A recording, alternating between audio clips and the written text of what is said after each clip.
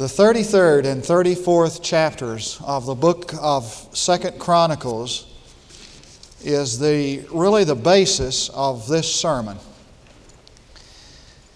I believe there are 5 prerequisites or criteria that are present before revival comes. In every revival, I believe these are there.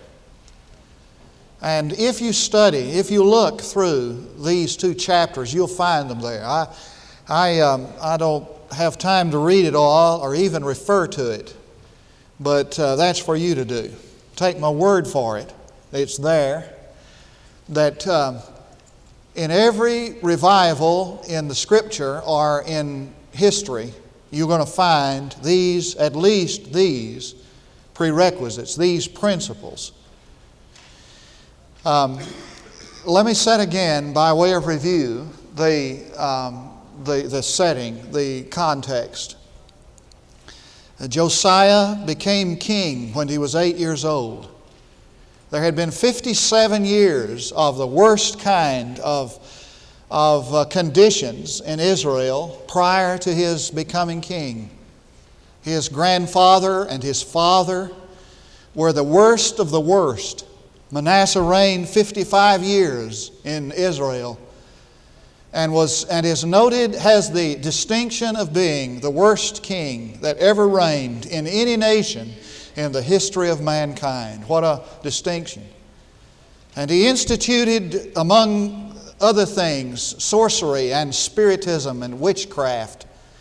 And he erected high places to Asherim and to Baal, the pagan gods. And he encouraged the people to sacrifice their children to the pagan god Moloch. And so people would come with their babies and put them on altars of fire. After 55 years of this kind of reign, Manasseh dies and his son Amon becomes king. He is so treacherous and despicable and terrible that his own servants conspire to kill him in his own house. And so for 57 years there was in Israel spiritism and witchcraft and sorcery and idolatry. And the people were materialistic. The Bible says in these 2 chapters that when God spoke, the people did not hear them. They wanted their own way. And so this boy became king when his father died, Josiah, when he was 8 years of age. 8 years into his reign, something began to happen with this boy, 16 years of age. He began to seek the Lord. And in the 12th year of his reign, 4 years later, he began to purge Judah and Jerusalem. He sought the Lord and he purged the cities of Jerusalem and the nation of Judah. And he tore down the Asherim and the high places. And he ground to powder the graven and the wooden images. And he spread the ashes over the graves of the men who instituted them, his own fathers, as an act of defiance to their God and their paganness, their pagan natures. And so with a 16-year-old boy, God began a revival that literally shook the entire population for God.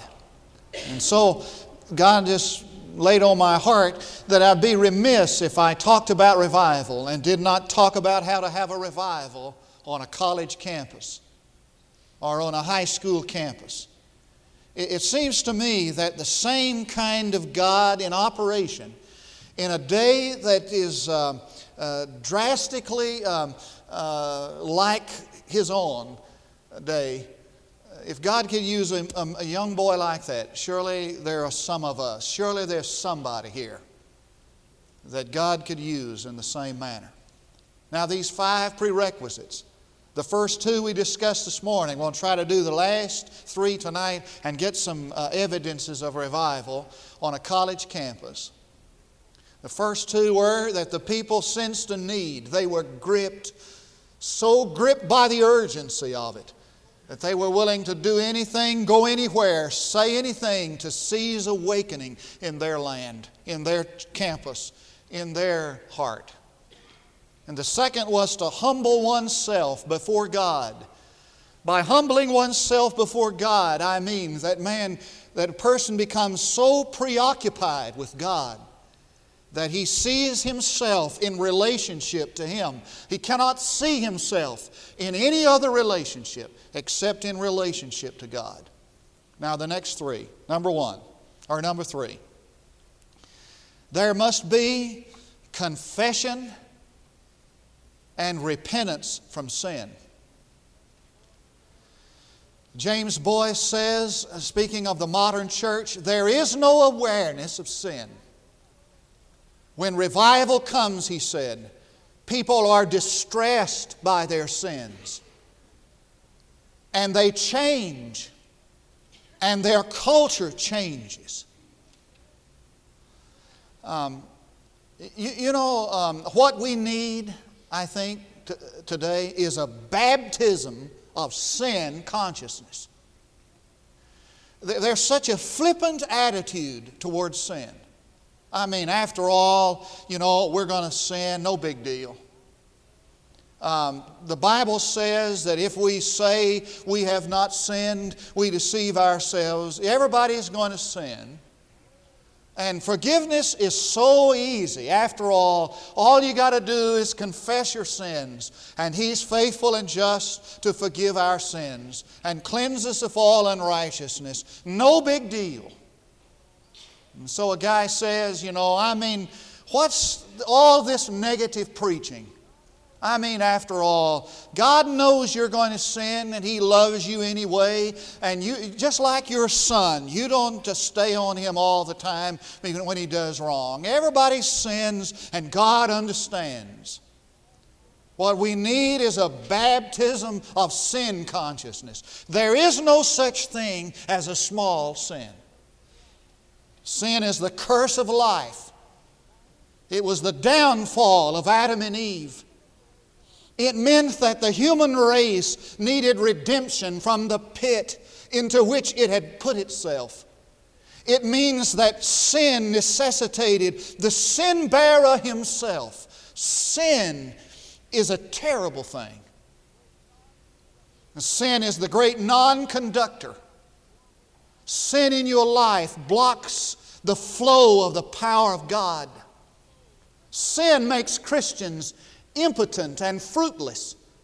Sin brings a shame to the name of Christ, and it is evident that spiritual revival and spiritual awakening is blocked by sin in the life of God's people. Now, I don't normally, name sins, but I plan to tonight. The most conscious, the most obvious, drunkenness. I know a guy on a high school campus that just always was at church, praying for revival, wanting the revival to come. We'd have a revival meeting. He'd be the guy that brought the most kids. Every party that went on after some celebration at the high school, he was the first one drunk. Immorality. It is not possible for us to be active, sexually promiscuous and active in the back seat of a car or in a dormitory room and expect God's blessing on a campus or on a church. Cheating. Well, what about this criticism and backbiting and complaining? And what about the lukewarmness that exists among God's people? And this caring more for the approval of others than the approval of God. And compromise and lying and unrestrained anger and uncaring for lost people and general boredom with spiritual issues all have sinned. The issue tonight is not, have I sinned? Not, are we sinners? The issue tonight is, what are we going to do about our sins? We need to recognize that we must be cleansed and we must be changed. That every revival found in Scripture is connected and related to personal holiness in the life of God's people and confession of sin and repentance. In 1970, on the campus of Asbury College in Kentucky, some of you have read about that revival, started there. They went to chapel that morning, and just like they'd always done. And the dean of the chapel service got up and he said, folks, he said, I feel compelled this morning to disregard the public message that I was going to bring in chapel.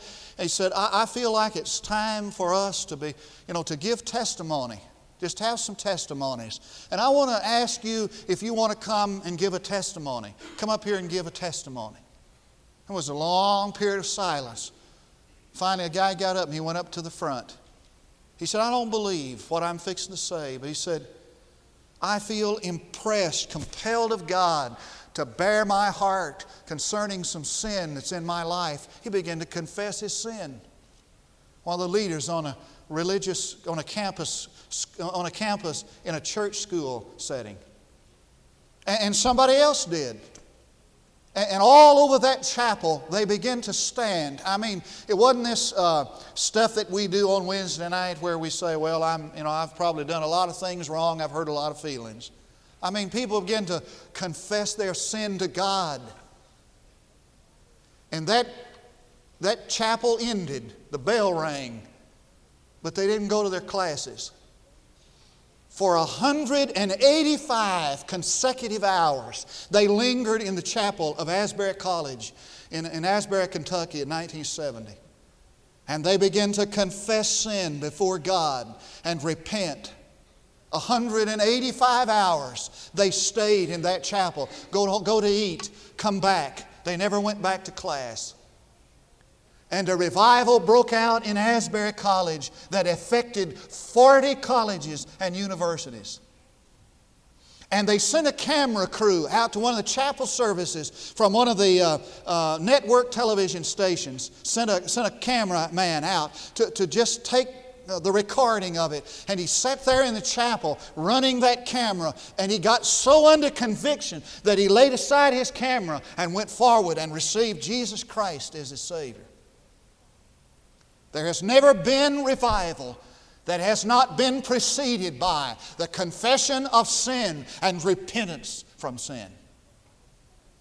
Now, lest we misunderstand what confession and repentance involves, let me quote you a verse of Scripture, Proverbs 28:13. He who conceals his transgressions will not prosper, but he who confesses and forsakes them will find compassion. Now, there are 4 things that it says in that.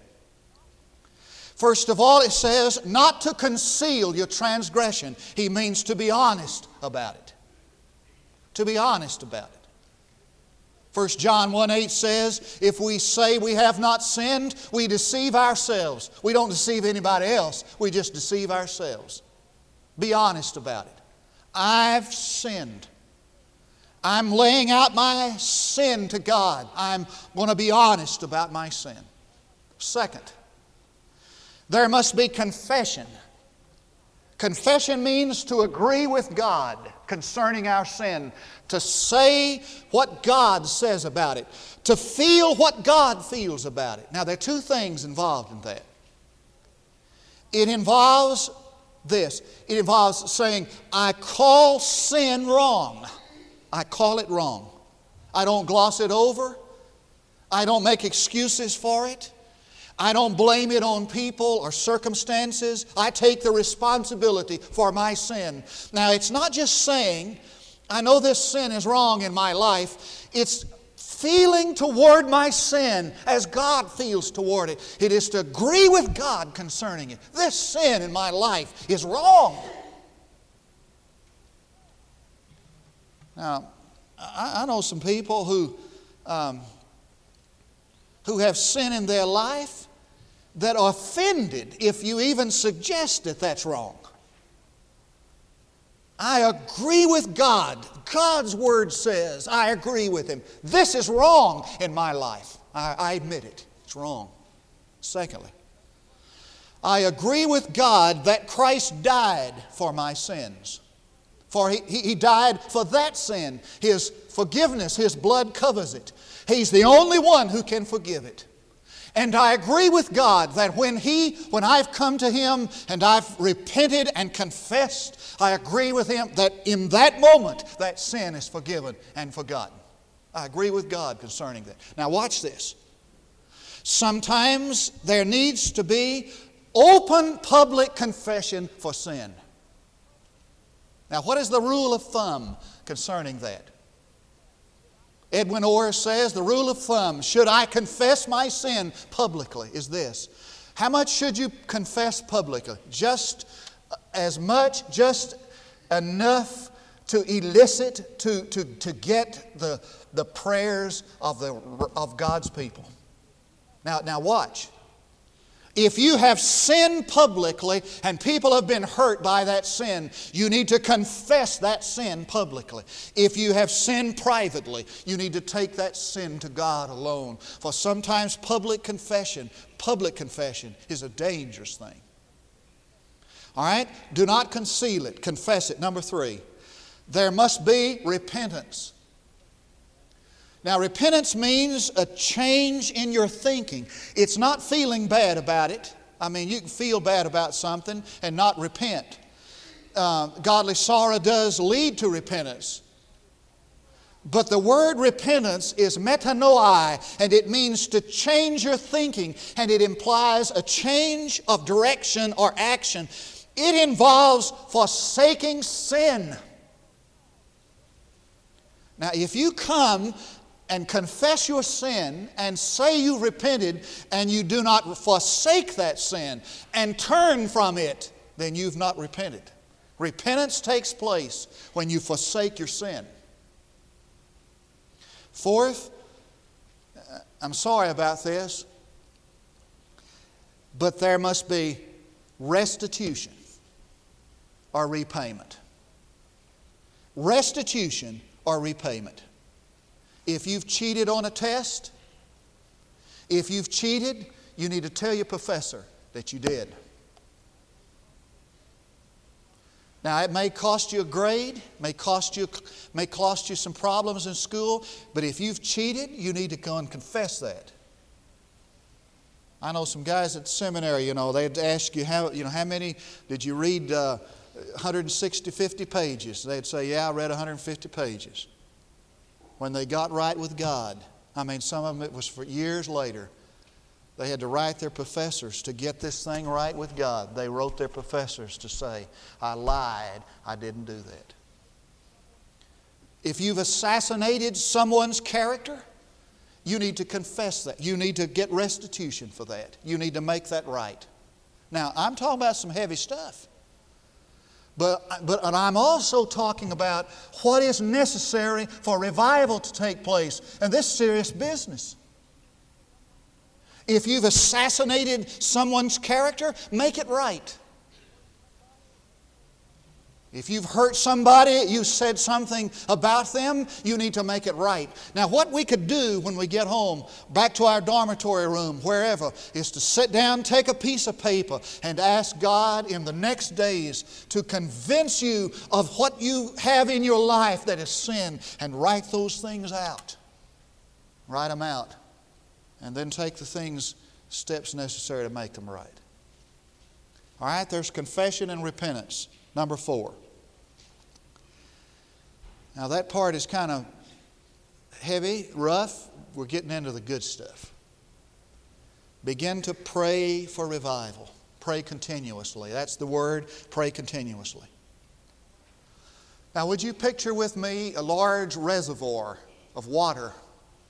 And that reservoir of water is behind this great dam. And they allow a certain amount of water to come out of the dam, to flow out of the dam. There's a little trickle, makes a little stream, a little river. And that river runs through the country, beautiful and peaceful and calm. And one day there comes a crack in the dam, and all of a sudden that reservoir gives way, and the water begins to surge down through that river. No longer is the river peaceful and calm. It begins to roar. And no longer is the riverbank wide enough to contain it. It just sweeps everything out of its path. Boulders and trees are uprooted.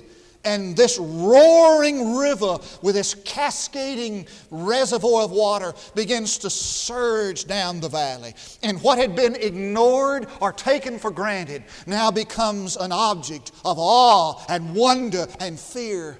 And people who never came near that river now make haste to come and see the great sight. Now, God is always at work. Let me tell you, He's at work in this church.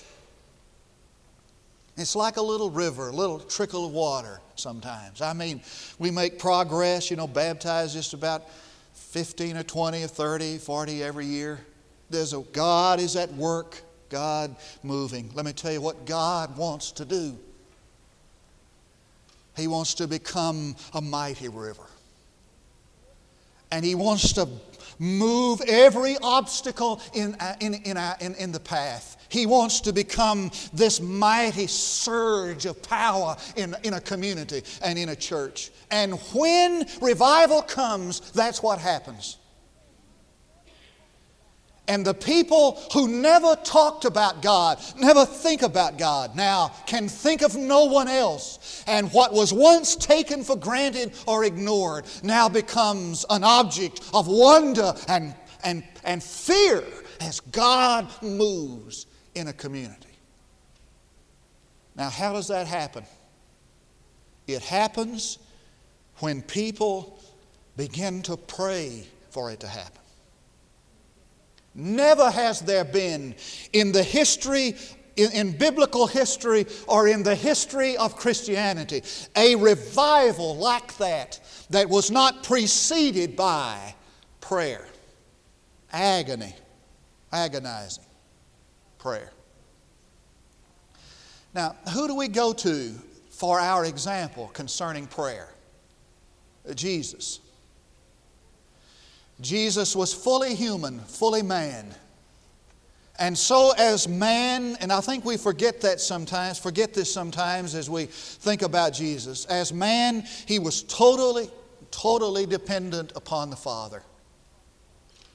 He was totally dependent upon the Father for His ministry and for His life. And it is evident in the Scriptures that His intimate prayer life was the channel through which the power of God flowed into His life.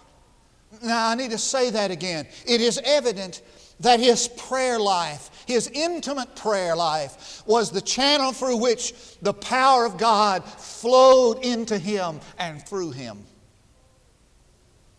And it enabled Him to do these mighty exploits that He did. And so in the 11th chapter of Luke, the disciples came to Jesus. They had seen Him in His miracles and in the power of His life. And they wanted something like that in their own ministry and in their own lives. And they were about to ask Him to teach them how to maintain in their ministry and their life such as that. Now, what did they ask Him to do? They asked Him, Lord, would You teach us to pray? For they recognized that the secret of the power and of the ministry of Jesus' life was in His prayer life. And they knew that nothing could ever happen in their life that would resemble Him unless they tapped in on the power of God. In prayer, they said, Lord, teach us to pray. Now look at His life. His life began with prayer. His ministry began with prayer. In Luke chapter 3, verse 21, it says, and while He was praying, the heavens opened up, and the Spirit of God came down. And God said, this is my beloved Son, whom I have well pleased. His ministry continued in prayer. In Luke 5:16 it says that Jesus often went aside. Often it was characteristic of Him to go aside and pray. And His life ended with prayer in Gethsemane and at the cross. And He's praying today. The Scripture says that right now He is our intercessor. And the only way we stay saved is because Jesus appeals to the Father in our behalf. And S.D. Gordon said, 30 years of living, 30 years of ministry, one momentous act of dying, 1900 years of praying. Oh, what an emphasis on prayer. Now, there's some things we need to remember about prayer. Hang with me. I'm almost through. Number one, don't underestimate the prayer of one man. Don't underestimate that. James says that Elijah was a man of like passion as we are. He was just like us.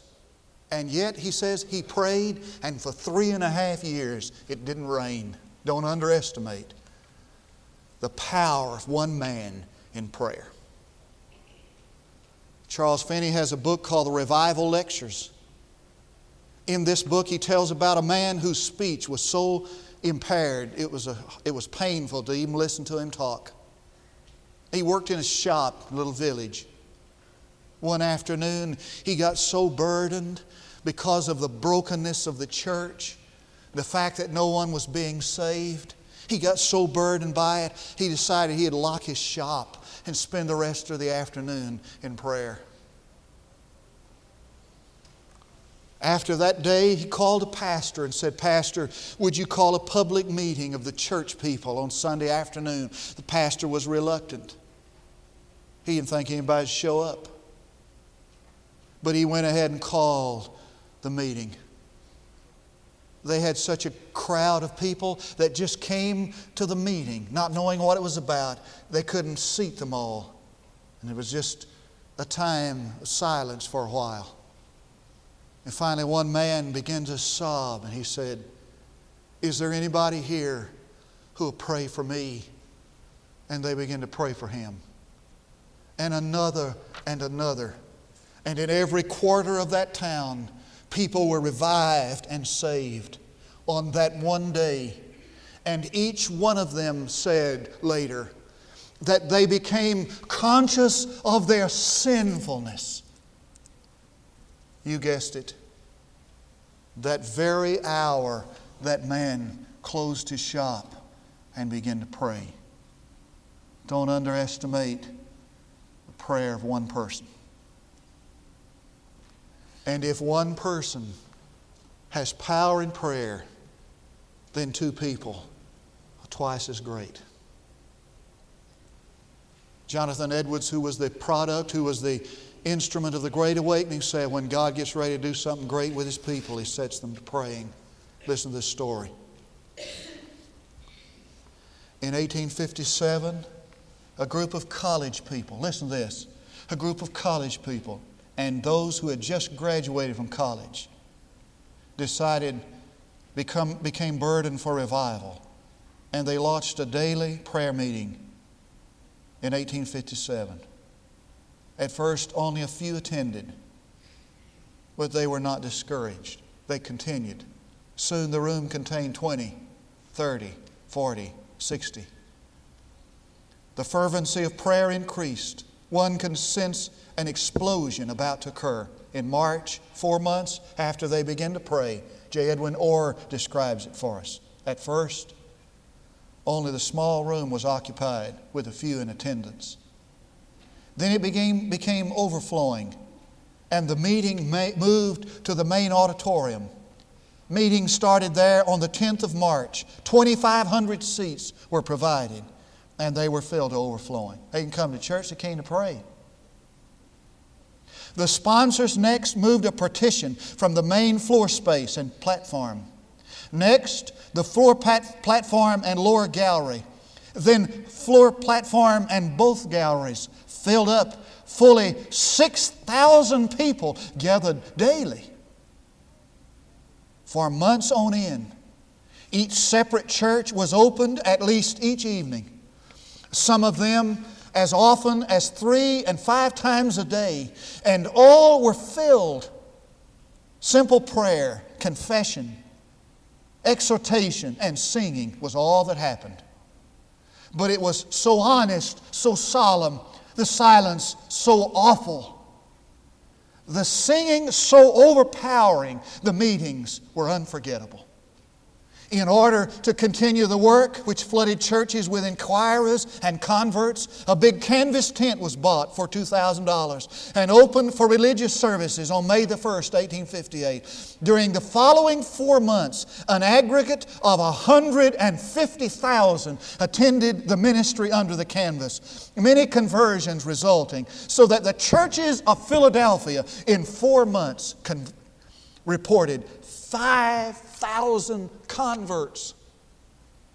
It all began just a few people praying. Now, if there's a place tonight where revival is happening, it's in Korea. Listen to this.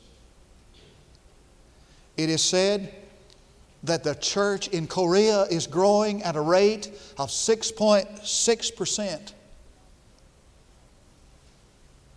And by the year 2000, in this Buddhist country, it is estimated that 42,000 Koreans will be Christian. Amazing. Since 1971, in 1971, only 10% of the population named Christianity. You know how it began? 4 missionaries of 4 different denominations decided they would spend 1 hour at noon to pray. And they started praying, and nothing happened. One of them said, why don't we just pray at home? You know, we can do just as much good at home. But the other said, no, let's don't stop. And so they continued praying. It wasn't long until the blessing of God began to be poured out. On one church in Korea, in 1 month, there were 2,000 heathens converted to Christ.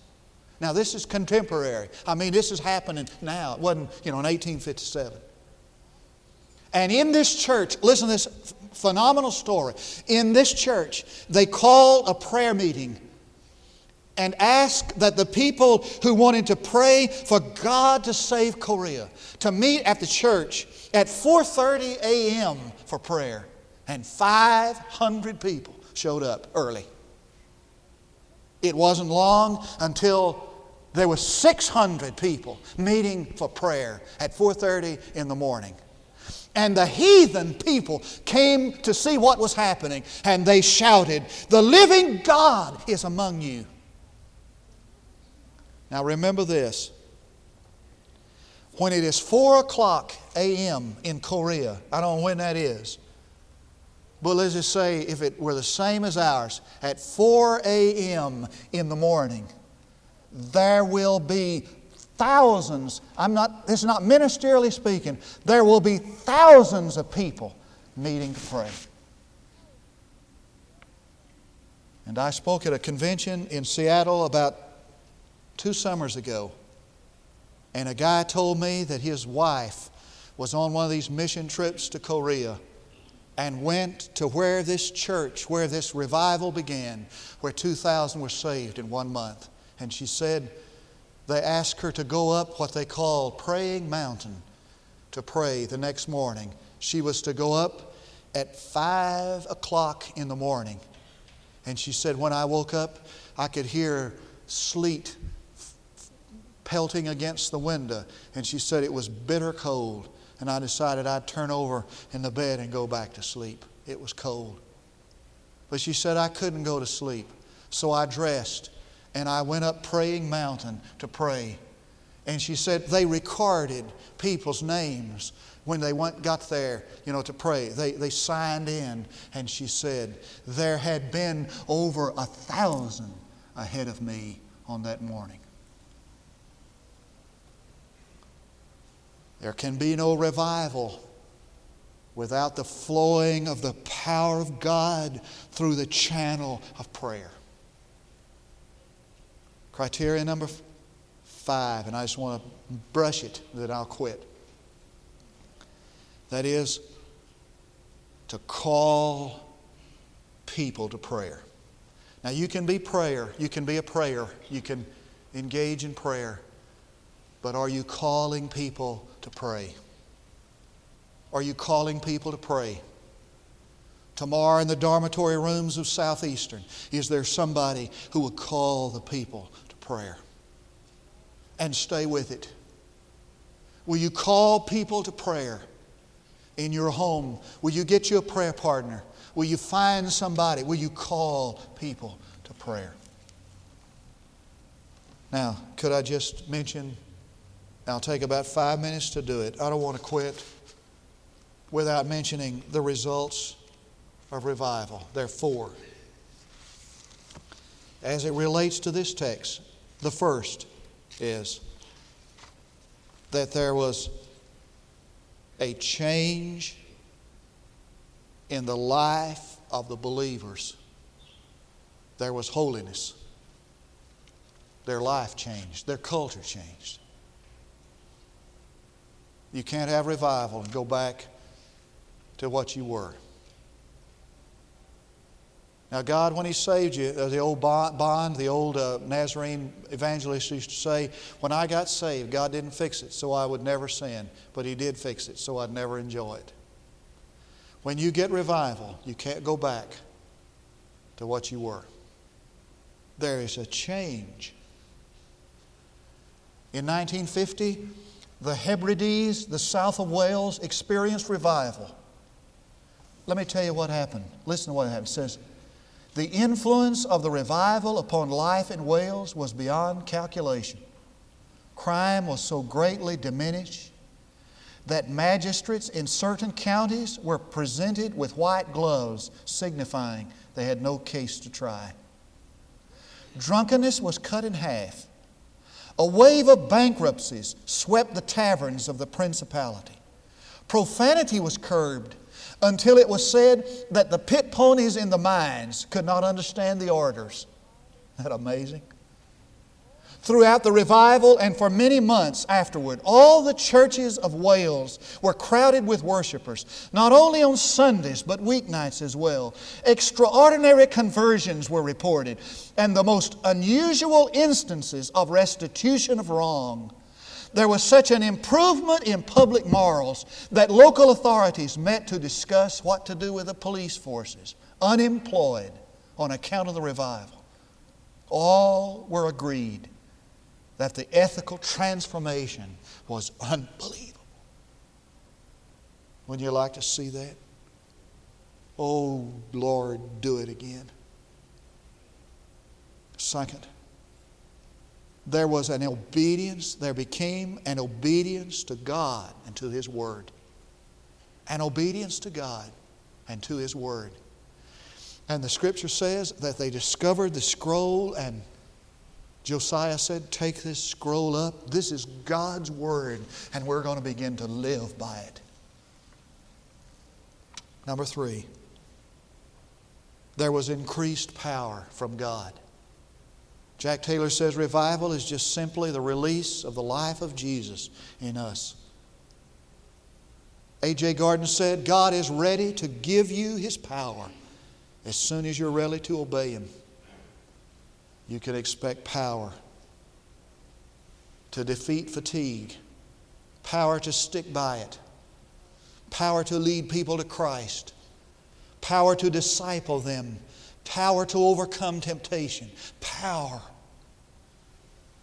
Finally, you can expect a great movement of God's Spirit in evangelism. Now, last 2 years ago, I think we were close to revival in this church, in this town. I don't know what happened, but I think we were close to revival in this town. And I'll tell you, it was a thrill to get up and preach Sunday morning and Sunday night. Same old sermons. And people just kind of wander in. Not people we'd been witnessing to. people just kind of